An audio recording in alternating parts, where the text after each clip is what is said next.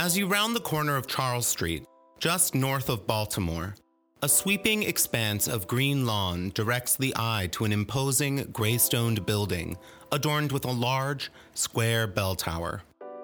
Wheeler Hall, as it's known, was built in 1933, the first academic building on the campus of Loyola Blakefield High School, my alma mater. As you climb the wide stairs to the third floor, past classrooms of students studying archaic Greek or Latin, you find the ceiling slip away, opening into an airy expanse of carved wooden beams and arches. Your nostrils fill with the musty scent of aged paper in the decaying tomes around you. The eaves of the room house Dewey Decimaled nonfiction, cataloged neatly between carols and communal desks of students scribbling in silence. Toward the back of the room, an elevated stage framed by an overwrought proscenium rises from the floor, a feature devoted to Shakespeare and works of contemporary drama. The whole space is a monument to the accrued knowledge of centuries, to the accomplished thought of past and present, to smeared ink on pulp. But above you, atop steep wooden stairs, lies the mezzanine, a squat precipice lined not with facts, but with fantasy. In this cramped, ethereal world, separate from the library's stacks yet still within the world of books, dreams of the future find a home in a space defined by the past. I'm Danny Baird. This is The Invisible Network. As a teenager, one of my favorite books that I found lingering among the mezzanine's stacks was Ender's Game, a science fiction novel by the author Orson Scott Card.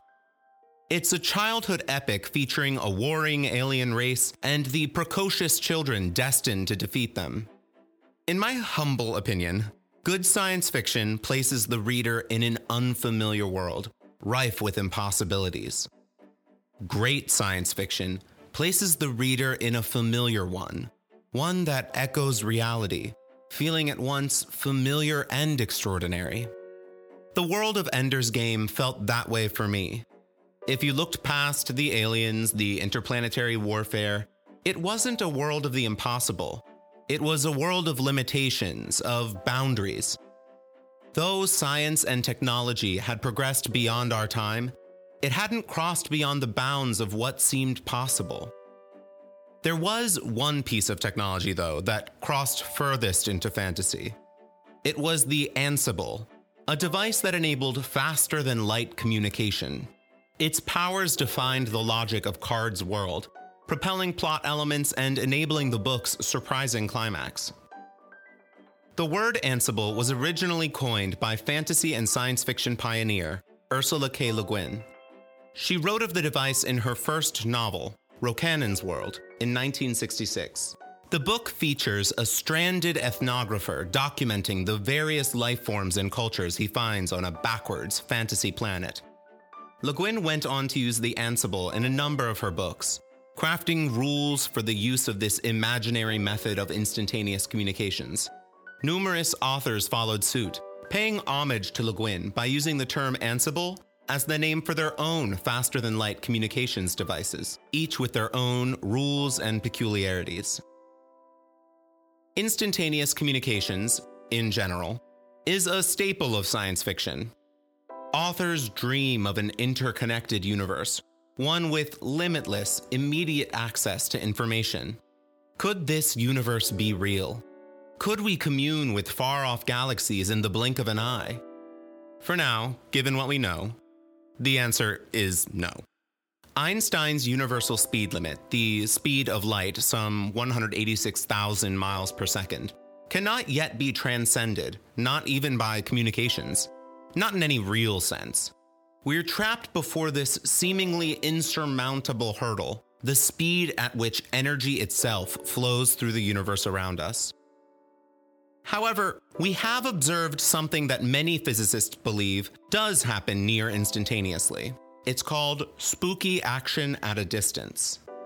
Richard Feynman, a theoretical physicist who won the Nobel Prize in 1965 for his work in quantum electrodynamics, once said that the quantum world only makes sense if you can accept nature as she is. absurd. Quantum physics deals in the extraordinarily small particles that make up everything around us. Imagine an atom. Now imagine the pieces that make up that atom. Now imagine the pieces that make up those pieces. That's the quantum world where spooky action lives. Spooky action at a distance isn't a Halloween store curio, but a queer, unnerving fact of entanglement. Two particles that are entangled, or correlated with one another, predictably interact no matter the space between them. If you measure a quantum property of one, say the up or down spin of an electron, you can know with certainty the correlating property of its pair, no matter how far apart they are. This spooky action happens seemingly instantaneously. Quantum physics is far from fully understood, but most physicists seem to think that quantum properties exist in all potential states until they are measured. A measurement of one part of an entangled pair would destroy the entanglement, but reveal the nature of both pieces of the pair, no matter how far apart they are. One could argue that this is an exchange of information surpassing the speed limit of the universe, Einstein's impossible threshold. In science fiction, many authors make connections between the mysterious quantum world and seemingly impossible futuristic communications technologies. I've even read a book that connected quantum foam and time travel, Timeline, by the late Michael Crichton, another writer I found among the stacks of my high school library. But does spooky action at a distance really constitute faster-than-light communications? Imagine for a moment that you have two astronaut friends on missions to different planets.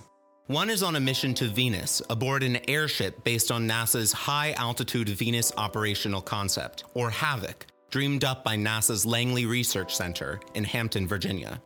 She flies a dirigible through the Venusian atmosphere, above the sulfuric clouds and blistering heat of the surface. Your other astronaut friend lives in a domed, 3D-printed habitat on Mars. He studies the surface and prepares for further exploration. You decide to send both of your friends entangled particles with a quantum property that could either be, well, for the fun of it, let's say they could either be a quantum apple or a quantum orange. Your friends know ahead of time that whichever quantum property their particle possesses, its pair will be the exact opposite. You, however, cannot know which of the entangled pairs is which, as measuring these qualities would destroy the entanglement. Your friend on Venus receives their particle and measures it. It's a quantum orange. Therefore, she knows your friend on Mars has just received a delicious quantum apple. That's instantaneous communication. But hold up. Was it? Not really. Think about it for a second. No real information was exchanged. Yes, it's wonderful that your friends on Venus and Mars have a quantum apple and a quantum orange and can share in the quantum fruits of your labor simultaneously, but their fruity enjoyment can only be shared at subluminal speeds. Even though your friend on Venus has a quantum orange, they'd still have to send a transmission at the speed of light to let your friend on Mars know that they're receiving a quantum apple. Though the initial conditions, one quantum apple and one quantum orange, allowed your friend on Venus to know what your friend on Mars had received, entanglement didn't quicken that communication practically. Your quantum apple and orange may as well have been real ones, wrapped up in a gift basket and sent by some imaginary postal service with spaceships that travel at the speed of light. While quantum phenomena may not help us transcend nature's seemingly impenetrable laws, they could nonetheless provide enormous benefits in the field of communications. At NASA, scientists and engineers work to take full advantage of quantum properties like spooky action at a distance. One of quantum's most promising innovations could even secure our networks, making them near impenetrable. Security pervades the American zeitgeist of late. It seems hackers everywhere are looking for ways to exploit our data. Our literal and figurative fortunes rest on the ability of our devices to keep our secrets. Programmers erect firewalls and elaborate systems of encryption to keep that data safe, but sometimes their efforts aren't enough. In space communications, NASA doesn't always have the advantage of the firewalls, both tangible and intangible, we erect on Earth. Let's say we were to send a kitten to Europa. Why not? Let's name him Cadmus after the brother of the Phoenician princess Europa in Greek mythology.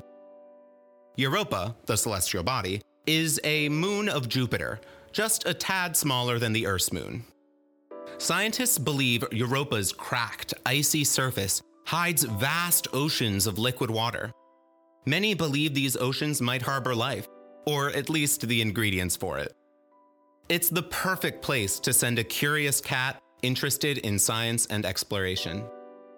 In this ridiculous hypothetical, Cadmus is the rare cat who loves being wet and chilly. Europa is perfect for him. We fit Cadmus with a tiny catstronaut suit and send him to the Jovian moon with all the foods his tiny little heart desires. He spends his days much as he did on Earth. He peers through the thick ice, searching for signs of life, just as he gazed into earthbound aquariums searching for fish. Daily, Cadmus communicates his findings and NASA responds with instructions. How can we keep our kitten's data secure? There's no Ethernet cord running from mission control to this icy world. Cadmus relies on invisible waves flowing from giant antennas, spreading through the void to reach him. In these waves, NASA encodes data. But how can Cadmus, so far away, know these commands are coming from his friends on Earth, NASA scientists guiding him through his intended mission? These messages can be encrypted, sent in a way that only Cadmus can understand. But can our celestial kitten be absolutely certain they're not from someone else? Say a group of malicious puppies whose goals aren't science and discovery but to distract poor Cadmus from his mission? And when returning a signal to Earth, Cadmus can't be sure that NASA alone receives the communique. Radio waves aren't finely pointed affairs. As they propagate towards Earth, they may end up as wide as a continent or even a planet. Someone could potentially intercept our AstroCat's encoded data sent all the way from Europa and decipher it. While NASA has apparatus in place that keep our missions safe and secure, we must stay one step ahead of hackers, developing new methods to protect them.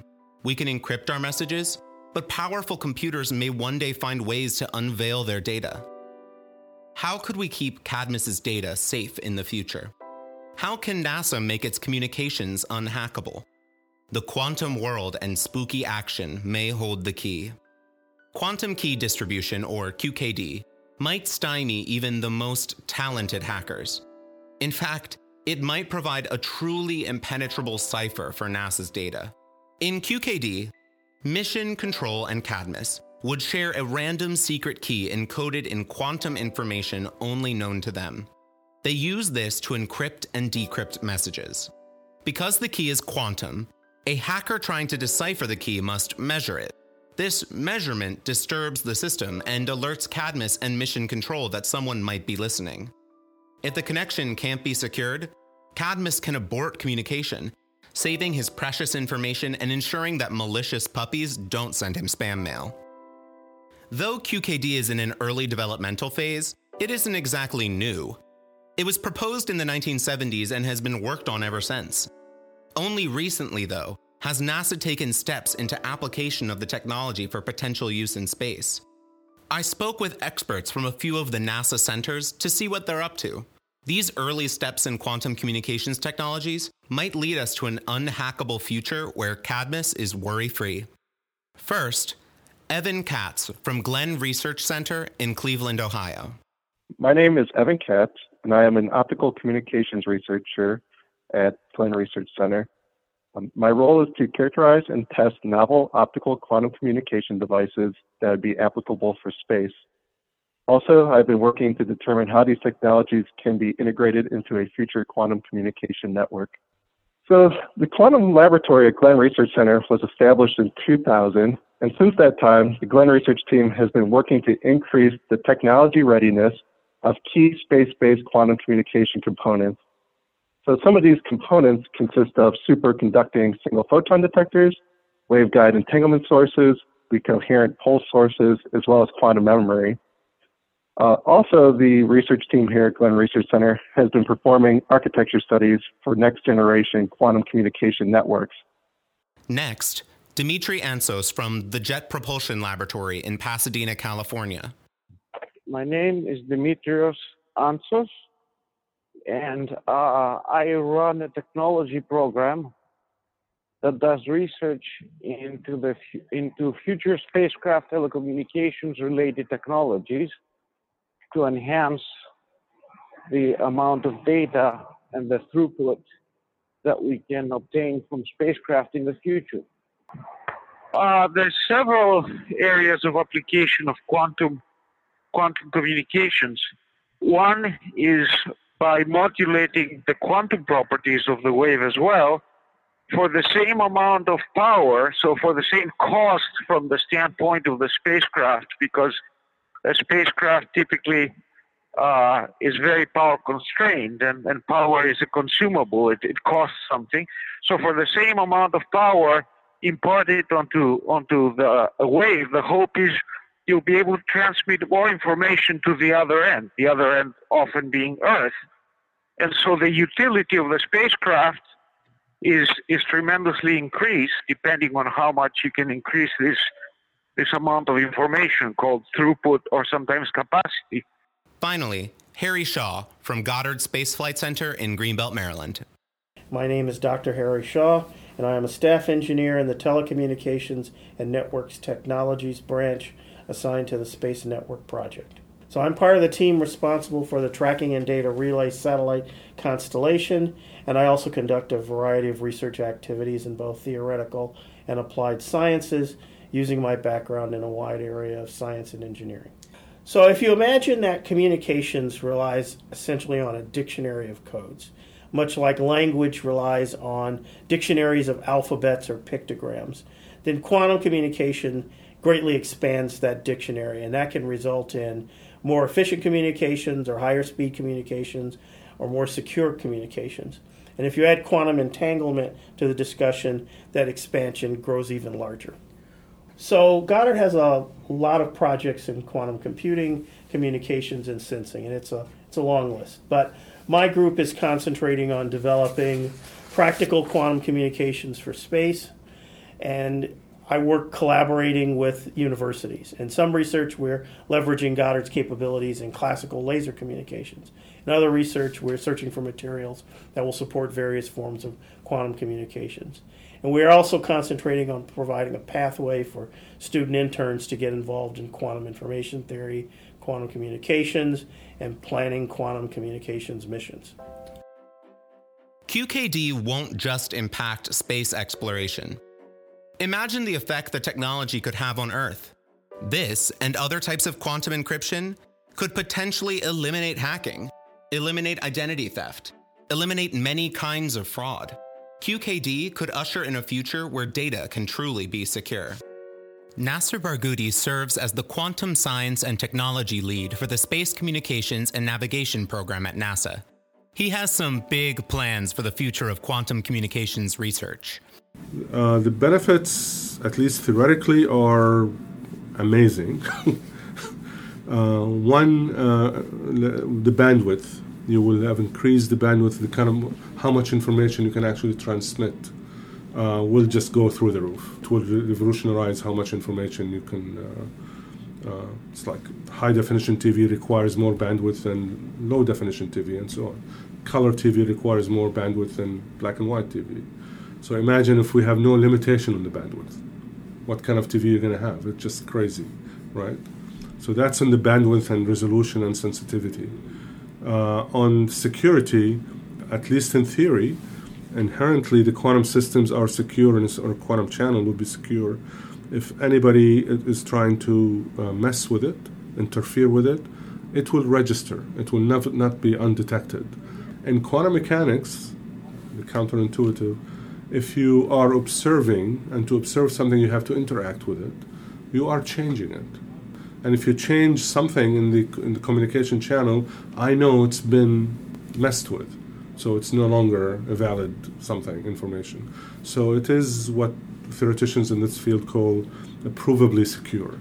You can prove this is 100% secure mathematically. And that is an amazing advantage. The vision of SCAN is to demonstrate in the foreseeable future a certain quantum technology that we believe and experts believe is critical for a future quantum network. What is that quantum technology that I must test? There's some obvious ones and some less obvious ones, and the field is being new. The quantum information science itself is fairly new. The idea is to bring subject matter experts and some program directors and executives to actually zoom in on what exactly, just to be efficient and expedient, what exactly needs to be tested for our purposes.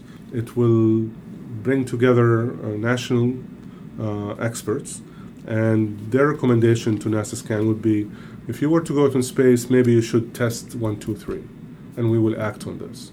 So it will be a vetting of what technology demonstration would look like for a future quantum network in space. The quantum world is full of curiosities, rife with possibilities.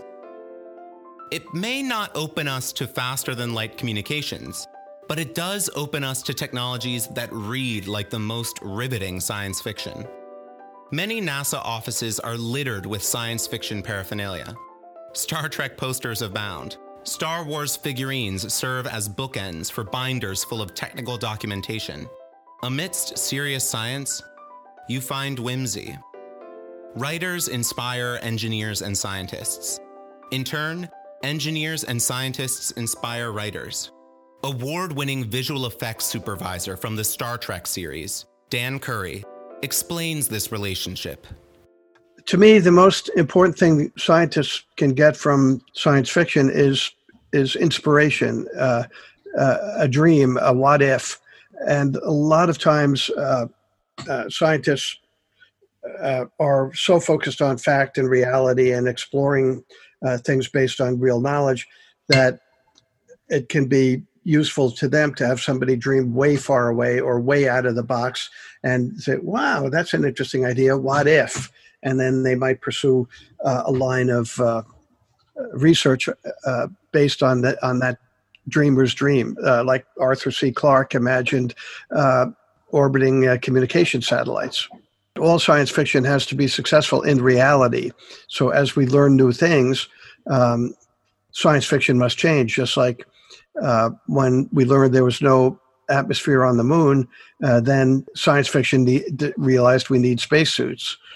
I can remember seeing that first photograph of the Earth taken by the Apollo 11 astronauts, and you see the lunar landscape in the foreground, and you see Earth floating in space, and only the most perceptually challenged individuals would not conclude that we have a very special jewel in space, maybe the only place where life can exist as we know it. I think that inspiration changed how we depict planets. If you look at early science fiction films like the great George Pal films, you could tell Earth was a painting and it didn't look very realistic. And then the great work of the artist Chesley Bonestell should not be underestimated. He was a science fiction illustrator, and his work influenced a lot of people, and his attempts to make things look as real, I think, opened the door for regular citizens to realize we do have access to space and it can be real, and this stuff looks like we can readily accomplish it. We look to science for the marvels of today. We look to science fiction for visions of the future, dreams like the Ansible. At their intersection is the work of forward-thinking engineers and scientists, pursuing technologies far ahead of their time. We don't need infusions of imaginary alien technology to make the communications networks of tomorrow a reality. We have the knowledge, expertise, and imagination to make science fiction into science fact. Faster-than-light communications might not be a possibility now. Our current understanding of the natural laws that bind us don't allow for it. But who or what knows? Maybe one day.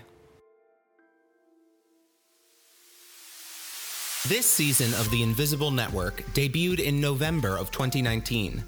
The podcast is produced by the Space Communications and Navigation Program, or SCAN, out of Goddard Space Flight Center in Greenbelt, Maryland. Episodes were written and recorded by me, Danny Baird, with editorial support from Matthew Peters. Our public affairs officers are Peter Jacobs of Goddard's Office of Communications, Claire Skelly of the Space Technology Mission Directorate, and Catherine Hambleton of the Human Exploration and Operations Mission Directorate. Special thanks to Barbara Addy, SCAN Policy and Strategic Communications Director, Rob Garner, Goddard Web Team Lead, Amber Jacobson, Communications Lead for SCAN at Goddard, and all those who have lent their time, talent, and expertise to making the Invisible Network a reality.